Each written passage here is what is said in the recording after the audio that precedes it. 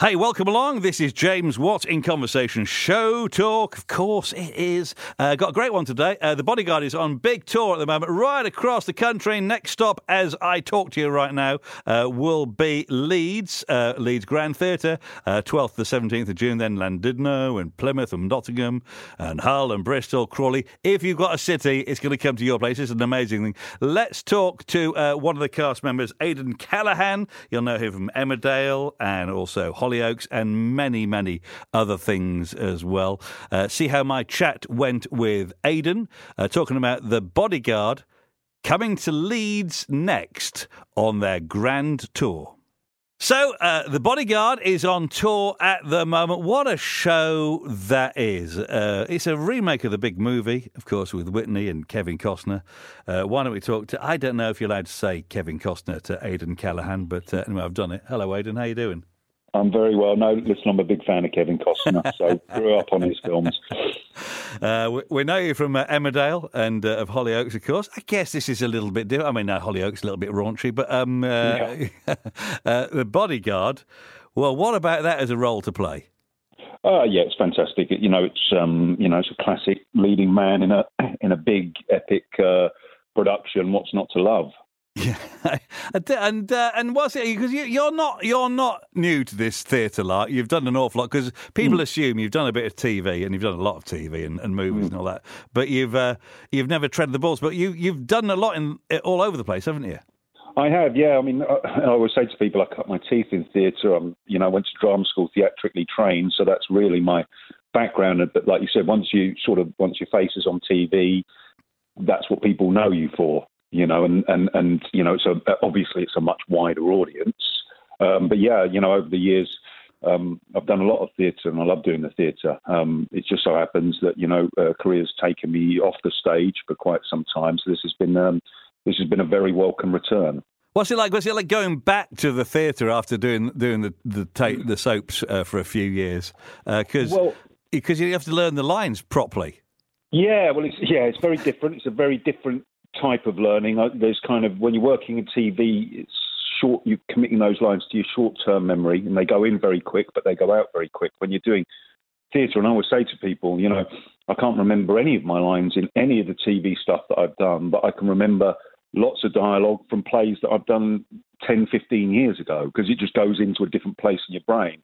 I love rehearsals. Rehearsal rooms always been one of my favourite places to be. But yeah, it was kind of nerve-wracking going back out on stage. I'm always nervous anyway. I've always got those nerves because you want to do well. But for the first couple of weeks, getting back out there was, for the few hours before the show went up, I was kind of like a real bundle of nerves. And you sort of think, well, can I still do this anymore? Am I actually any good? I don't know. Let's find out. Because doing it in a rehearsal room is all very well because you've got to know your fellow actors and you got very comfortable with them, of course. But then in front of... So when the first night you stepped out in front of a real paying audience, so to speak, that you were nervous? What else was it feeling like when you finished that show? Well, it was really... Obviously, I was really excited. I knew the show was going to be great. Watching everybody else in rehearsals, it felt special. So then it's kind of, but also playing the title role, if you like, you feel a lot of the weight of expectation, a lot of responsibility that you don't want to let people down. You don't want to let your cast and the production down. You don't want to let the audience down. You want to make sure that they get what they want. And nerves is about, for me, it's always about doing the best that I can do. It's not, that's the type of nerves that I feel. And we opened in Glasgow, which is a great place to play because the audiences are fantastic, so supportive. I mean, they were wild. So we kind of got through, or certainly I did, that week on adrenaline, and the kind of audiences carry you through. And we were getting just such a great reaction that it kind of made it easier, if you like. Yeah. Now, of course, the Bodyguard. I think most people have seen the movie. So how does it vary on stage to the movie? Because there's obviously the great Whitney songs that we all know that are being sung by a real life living pussycat doll, which is quite exciting. Yes. But how does it change on the stage? How do you do it? Well, It's very faithful to the film. Firstly, I would say, and I'm a huge fan of the film. I watched it to death, back in the day. I loved it as a film. So it stays very faithful to that. But there are some changes that make it more workable on stage. Some that would spoil things that I can't say. Yeah, absolutely. But also, the film was 1992. We're doing this now in 2023? Yeah. Scary. That feels like the future to me. And whilst it's not set today, it's obviously been brought more modern than the film, because we talk about things like social media within the piece. Right.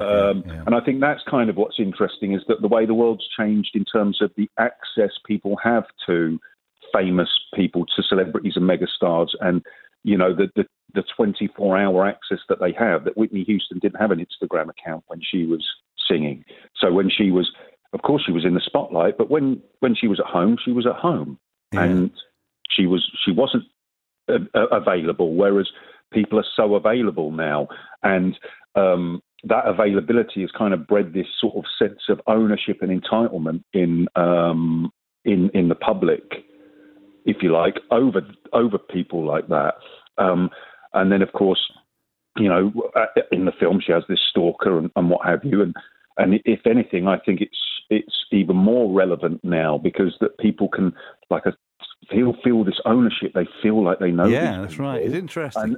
And so I think that it works really well in that respect. Actually, it feels very relevant. It doesn't feel like we're watching a sort of mid-90s period piece that's kind of just like almost like a tribute jukebox musical. Yeah, that's right. It feels very relevant. I suppose you're the bodyguard, of course, and then there's Melody Thornton. That's the Rachel, the Whitney part that we know of the movies, but doing her in her own way. And with her being, an actual bona fide sort of international pop star of the day, she must have some empathy with the Whitney Houston character, because she's kind of gone through that to an extent. Well, she sort of lived that life a bit, and we talked about that in rehearsals, and she's kind of been through some of the things that the character has been through. So, in that spotlight has had, I believe she has had stalkers and that kind of thing that's happened. So she brings that sort of real legitimacy to it, and she's absolutely sensational as well. She's a wonderful actress, absolutely wonderful, and obviously has this incredible voice, and people will have seen on Big Night of the Musicals on the BBC, was it 6 or 7 weeks ago, and she brought the house down. But also what she's doing in this piece, more so than Whitney in the film. The film had the songs, some of the songs, and it kind of the soundtrack. And yes, she sang a couple of the things within it, but there's a lot more music in this, and the music forms much more part of the narrative. The songs become her character's words as well within the scenes. So she's got a hell of a job on. It's an absolutely monster role. And to do what she does every single night, and to be as absolutely exceptional as she is a joy to watch. You're the bodyguard, of course. So I presume you're not known for being too unfit anyway, but you've had to train for this role. Yeah. I mean, I like to stay fit and healthy. The reality is we work in a visual medium, like it or not. And when you're talking about casting types, there's a certain expectation that if you sit within a bracket, if you're a leading man, that you're meant to look a certain way as well. That comes with a certain amount of pressure. And of course, now with things like the Marvel movies and stuff, everybody looks like a bodybuilder, and the expectation is now that it creates that sort of appetite. So and I'm turning 42 next week, so it's not quite as easy as it was in my 20s, where I could be eating pizzas and fish and chips every night of the week and do a little workout and still look great. I have to work a bit harder at it. But when I came into the role, it's, this is a military guy, so he's fit and he's strong and whatever. So I was like, the look is very important as well. So yes, I'm working hard at that. What I liked about I saw the tour, I don't know how many years ago was it, many years ago, and I saw it a couple of places, and it was quite different in each city because there's some sort of bits where people are creeping about a bit and doing bad things to Rachel, and sometimes some cities it was kind of sort of more pantomime, always behind you type thing, and other points people were taking it very seriously. So does that change city to city? No, you're absolutely right. It depends, depending on your audience, and it's funny, depending on where you are in the country. And you know, your northern audiences are they're very different to your southern audiences, and you get that as well, a bit east to west. So, you know, in certain cities, yes, they come with that expectation, almost sort of pantomimic, if you like, that you do get those sort of reactions at the moment that you're talking about that we're not going to spoil for anybody. Yeah. And then equally, in other cities, you get that very focused, theatrical audience as well. You know, but what I have to say is that, you know, the show is selling so incredibly well. So anybody who's looking to come ought to be booking their tickets, or they're going to miss out. Because yeah, go on. Yeah, sorry. What I was going to say is that the audiences have just been exceptional. We've had, you know, it's been brilliant and so enjoyable. And it's, you know, this is my first ever musical, and I was told to expect, you know, it to be very different to doing a play. But it's so rewarding. It really is. Of course, as I talk to you, you're going to launch into Leeds any day at the Ground, which is a great theatre, of course. And of course, that's hometown for Emmerdale as well. So you're going to have lots of your old... Are the Emmerdale cast going to come and give you a sort of jeer? Yeah, I think I've already spoke to a few of the guys there, and, you know, Mark Sharnock and Dominic Brunt are still down there, and some of the directors and people behind the scenes. Danny Miller actually plays Aaron Livesey, and he came to see it in Manchester, which was really nice. So it's lovely. It's kind of, and the funny thing about that soap world is that you do stay in touch, but when you go out of it, you know, they're still in it, and it's not like you speak to each other all the time. But what's lovely is the support you receive from your fellow cast members and former cast members. You know, they're always so supportive of everything that you do. So yeah, I'll be seeing a few of those guys. It feels like a bit of a homecoming. I'll go and touch base, and I may well go down and see. Obviously, since I've been there, they've got a new studio and whatever else. So I'll probably go and say hello, have a cup of coffee, and see some friendly faces, like I did when I was in Liverpool and went and saw some friends from my Hollyoaks days. But Leeds, I love my time in Leeds. A wonderful city and a wonderful theatre. Well, that's next stop for you. Thank you very much indeed, Ayden, for coming on today.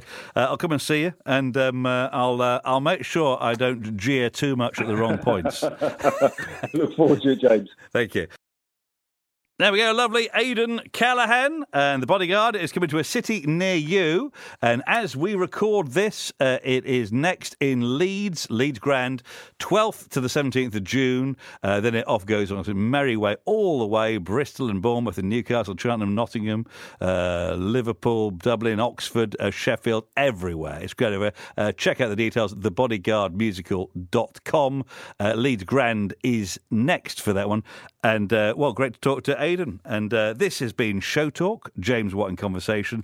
If you want to contact us, just search out James Watt UK. Subscribe away, because you never know who may well turn up from the theatre, music and TV world on this podcast. Tell your friends, and I'll catch you next time round.